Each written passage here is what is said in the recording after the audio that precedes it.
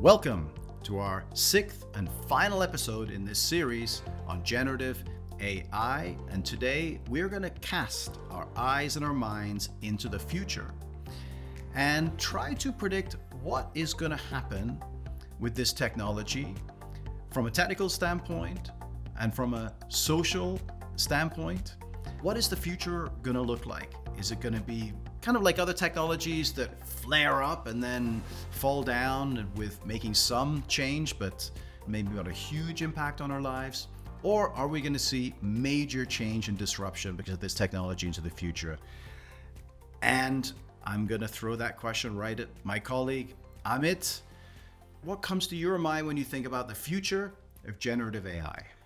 I look at this particular question in three stages, Mike. The immediate future, which I see as the next, between starting tomorrow, if you will, stretching out to the next 10 years or so, the medium term, and then the really, really long term. So let's start with the immediate term, right? In the immediate term, I see an explosion of different flavors of this kind of technology. So the way I see it is that the current version of this technology, as amazing as it is, has two critical flaws. Flaw number one is that it still depends on us, the human, to initiate the conversation. So if I'm horrible at drawing, so I could never draw. Today, I can get ChatGPT to draw for me, or I can get Midjourney to draw for me. However, I still have to come up with a prompt, and I have no idea what prompt to give it, right? So you basically just shifted the bottleneck. So that is constraint number one. Constraint number two is that this is still a 1:1 kind of an interaction. So I interact with ChatGPT and you interact with ChatGPT, but the two of us together cannot interact with anything. I suspect that in the near future, we're going to have startups trying to address these. So we are already starting to see some auto prompt generation come up. We're starting to see DALL-E has integrated the GPT engine so that even for relatively basic prompts, it kind of understands what you're trying to say. So this whole idea of prompt engineering, I think, will eventually go away. It will get better at self-prompting almost, or at least at figuring out what we really mean with the prompt. Secondly, I think we're going to start to see a many-to-one interaction. So think about a system that can manage a team. Think about a system that could, take care of your kids while you're not at home and tell them to do their homework and do the dishes and, eat the right kind of food. Kind of like a MomGPT or something like that. We're going to start seeing versions of this. How would that work? So is this combining then this generative AI technology with robotics? Do we need a physical version of this to make this work? In this particular instance, we might need a physical one. In the instance where we are talking about a corporate, this could just be done with a webcam combined with a speaker, with obviously a GPT software or a Gen AI software running in the background. You can have a boss AI where a Gen AI is running an entire branch of an organization, taking care of employees, rating them, incentivizing them, leading them in the right way. You can have GPT as a member or Gen AI as a member of your team that's it's figuring out where the gaps are in the team and making just the right contributions. You can have this thing that initiates the conversation with you and kind of like plays the role of a coach. Now think of a system that sits on your phone. With your permission, it listens in on your conversation on a day-to-day basis, completely firewalled, obviously. But then based on your interactions and your conversations, it gives you tips. It gives you guidances saying, hey, Mike, I see you're preparing to go in and ask the president for a raise. Have you thought about these 3 points, which can perhaps enhance the probability that you're going to get a raise or something along those lines, right? So we have humans and then we have AI. And then people are starting talking about, the combination of that. And there's sort of two models. There's the centaur model and the cyborg model, right? And the centaur model, I think, is what you were describing, right? A centaur is a half human, half horse, I think. But they still maintain their separate parts, right? They're just connected in the middle. I think that's what you're talking about. And then the other one was a cyborg, where it's some sort of a combination of the two. So there's no separate individual identity. So right now we're really in the world where you have humans and you have AI, and they're separate. You're describing a movement toward the centaur kind of model, where you have this sort of AI digital assistant you can turn to and ask questions. It can help you out in various different ways.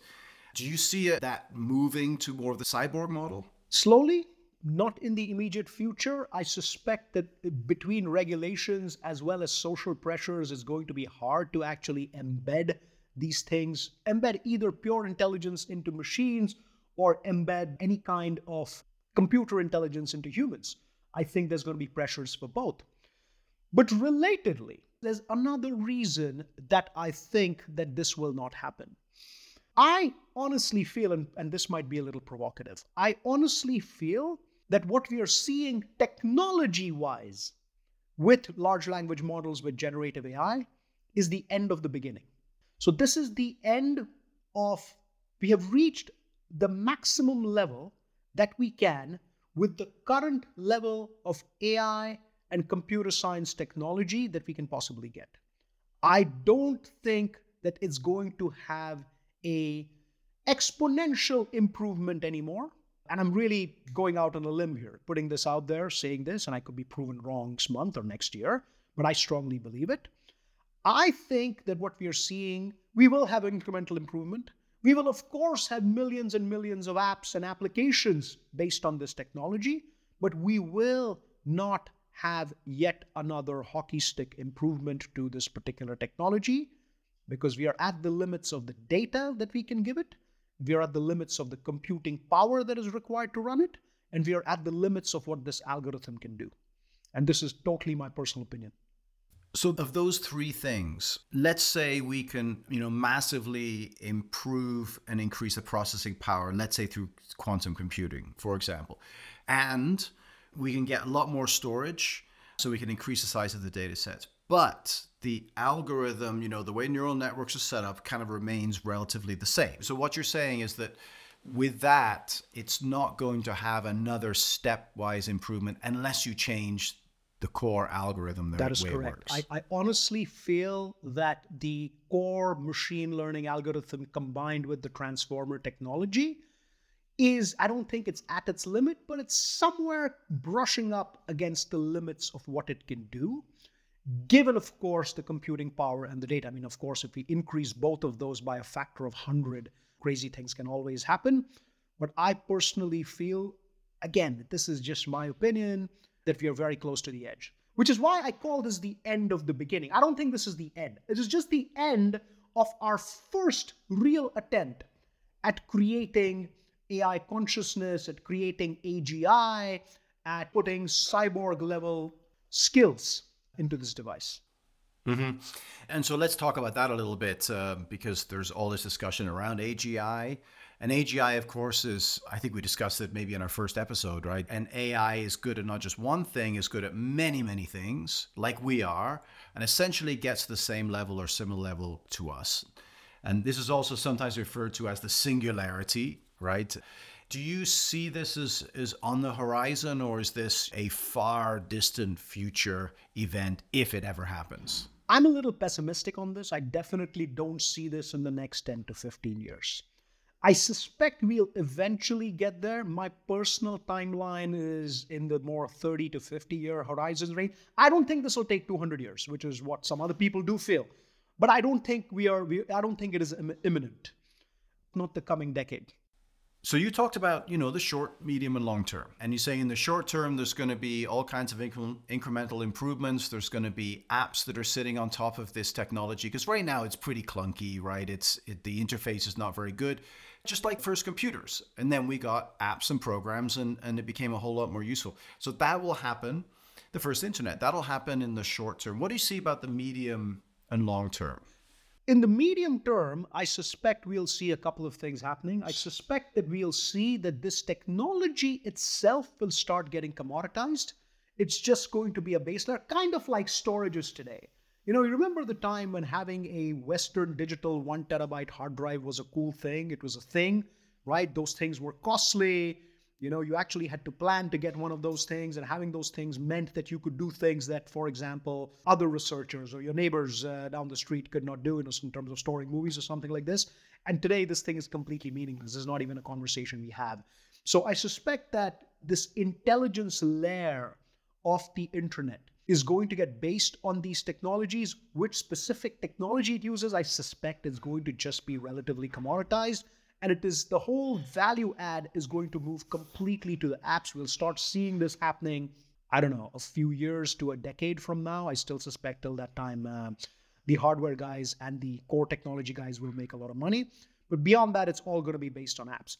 And I think in the medium term is when we really have to start worrying about things like the social impact and the economic impact in terms of jobs. Because near term is my definition, like I said, is in the next 10, 15 years. I am not seriously concerned about mass job losses. Of course, there are going to be jobs that go away, but there'll be other jobs that come up. Net will gain, which does not mean that everybody will gain. There will be sections of the population, there'll be sections of the world that will lose out on this, and there'll be others that will make incredible amounts of money. As always, this is not going to be a level playing field. But net, it will not be a negative in the short term. In the medium term, I am less certain. In the medium term, the impacts of this, as we get better at applying it, as we get better at solving the engineering problems that are there around it, like cost, like emissions that we mentioned last time around in our episode around carbon and the amount of water and cooling it takes.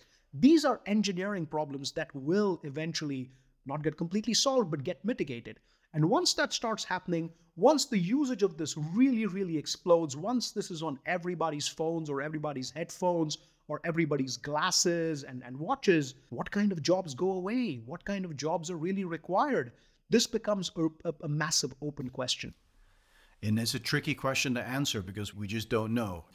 Up until this point, we've been very good at replacing lost jobs. Technology has taken jobs. Physical technologies and digital technologies have taken many, many jobs, but we've always managed to replace them. So it's reasonable to think that'll happen again.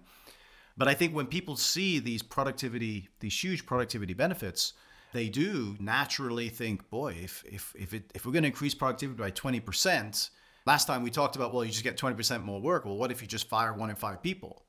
So there's that worry. Now, I don't have as big a concern as some people. I think there's a false assumption here that people have, which is there's a lump of labor, right? There's just a fixed amount of labor. And if AI is doing more of it, then it means humans are doing less of it, right? It's a pure substitution effect. But if you could imagine, that lump gets bigger. So even if the AI is doing more of it, because the lump is getting bigger, there's more jobs for everyone. We just don't know exactly how it's going to look. But I think in the shorter term, there are some factors that will influence which jobs will be safe and which ones will be less safe. And it's not the same as we've had with other technical innovations where it usually works from the bottom up, right? The higher end jobs are safer than the lower end jobs. I'm not convinced at all that that's the case here. And it will be reversed in some areas, definitely. And we have a colleague at IMD, Michael Joshi, who's done some thinking about this. And he talks about 4 factors that will determine the impact that generative AI will have on jobs. The first one is technical capability. So if the technical capability of the AI is better than a human, then those jobs are going to be at risk, no question. The second one is the cost. So if you are very expensive, if you as a resource you're very, very expensive, then you're more at risk. I was in Central America a couple of weeks ago, and they're not taking that seriously there, too seriously, because it's so cheap to just hire people. You just hire people. But if the cost of wages is very, very high, that's going to influence it. I think there's also a more fuzzy kind of question of preferences. People prefer something to be made by a human, right? The human touch. People want the human touch, and that's going to impact it too. So I think there's certain jobs that, are really at risk, right? Like an economist, right? It's very technical, relatively expensive. And there's not a huge demand for, I want my economist to be a human. I really value that. Unlike my doctor, which I still want to be human even 50 years from now, at least me personally. Exactly. So doctor technical skill, probably AI can do it better. Cost of wage is extremely high, but there's a sense that you want to actually have a human poke you, not a robot or whatever. And so there's, you look at the different jobs and you go through and you realize there's a lot of these jobs like lawyers. I maybe want a doctor, but I don't think I need a lawyer or a researcher, software engineers. Accountant. Oh yeah, accountants for sure. But, ballerinas are probably safe. Oh, yeah. Ballerinas, school teachers, circus performers are probably safe, like welders, hairdressers, but I guess at some point in the longer term, you have to ask, how many ballerinas and hairdressers do we need? I agree. And on that note, Mike, what's your prediction for the singularity? What's your timeline for this? It's long. It's long. I don't think we're close there. I think there's a lot with the current technology. It's a lot of smoke and mirrors. I think I may have used my Meryl Streep analogy before, where for me it's like Meryl Streep playing a doctor, right? She's so convincing that you believe it, but if you're bleeding out on the floor, the last person you want to see is Meryl Streep, right? So I do think there's some smoke and mirrors today, and that's why I do not believe it's conscious. I think we'll need more than just hardware technology advances in order to make the next big step. But until we make that step, I don't think we're anywhere close to consciousness. And anyway, what is consciousness? What it means is a human construct. It doesn't exist in real life, right? But if the AI can get to the same endpoint through a different means, does it matter if it's conscious or not? But no, I'm generally an optimist. The doomsday scenarios is going to kill us all. I get it. I hear it. I don't believe it. Yeah, I don't buy it either. Maybe, decades or centuries from now, this thing becomes smart enough with new technology. And I still don't think it kills us, but it becomes smart enough and then we don't really have to do jobs. But in the near to even medium term, I don't see this happening. One thing that may start to happen, Mike, not in places like Latin America or Southeast Asia, but perhaps in countries like Norway and Denmark or Switzerland, where you and I are, is a 4-day work week. That is one potential shortcut that organizations and the society might actually take care of, saying, to your point, if 20% of the job is now being done by a tool, by some sort of AI, well, maybe we just send people home on Thursday evening and give them Friday, Saturday, Sunday off. And this is not the first time this happened in history, right? 100 years ago, the 6-day work week was the norm. And then, the Ford Motor Company came out with the 5-day work week. Everybody looked at them like they were crazy. It's a terrible idea. You're going to fail miserably. And it turned out that people were more productive over 5 days than they were on the 6 days. And it was a great recruitment tool. And by the end of the 1920s, so really 100 years ago, it had become the norm and became enshrined in law. There's no reason really socially why a 4-day work week. But what about this idea, Amit? What about this idea? So who's going to generate the benefit from generative AI? If you're just given 20% more work, then the companies, the corporations benefit from it. If you send people home on Thursday, then the employees benefit from it. Yeah, at least in terms of leisure time, yes. At least in terms of leisure time, they get it. What if we split? What if we split that and we say you get half a day extra a week? You get a 2.5-day weekend, right? 4.5-day work week. But for that half day, instead of going to work, because now you're getting all your work done in 4 days, you used to get in 5, you give back to the planet. You give back to the planet. You go and you teach somebody, you help an elderly person, you clean a river, you do something that so somehow the benefit of generative AI that gives the world is somehow captured by society and the planet, not just by, hungry, greedy capitalists like us. I love this because what you're essentially saying is that you're taking the 20% and instead of turning it into a pure financial good, you're turning it into a social good, right? So the practical way you would do this is you say every alternate Friday, I will go and, to your point, I will go and clean up the local forest or the local beach. I will volunteer at the local old people's home or drive kids to school or something like that, right? I'll go cook in the local soup kitchen. You don't want me cooking, but maybe I'll do the dishes in the local soup kitchen, right? It's a great idea. It's a great idea. You know what? And we're academics, Amit, you and I, we can be idealistic. So that's our message. Hey, it's a positive message and the future looks good. It really, really does. And I hope you thought our 6 episodes on generative AI were good as well, because we really are at the end of the series. 6 episodes talking about generative AI. I don't know about you folks, but we had a blast doing it, sharing our opinions, views, as well as a little bit of our knowledge with all of you. Thank you very much for tuning in to Mike and Amit Talk Tech. As always, if you would like more information on this podcast or about IMD or our research, please do visit imd.org. And we'll see you again with a brand new topic.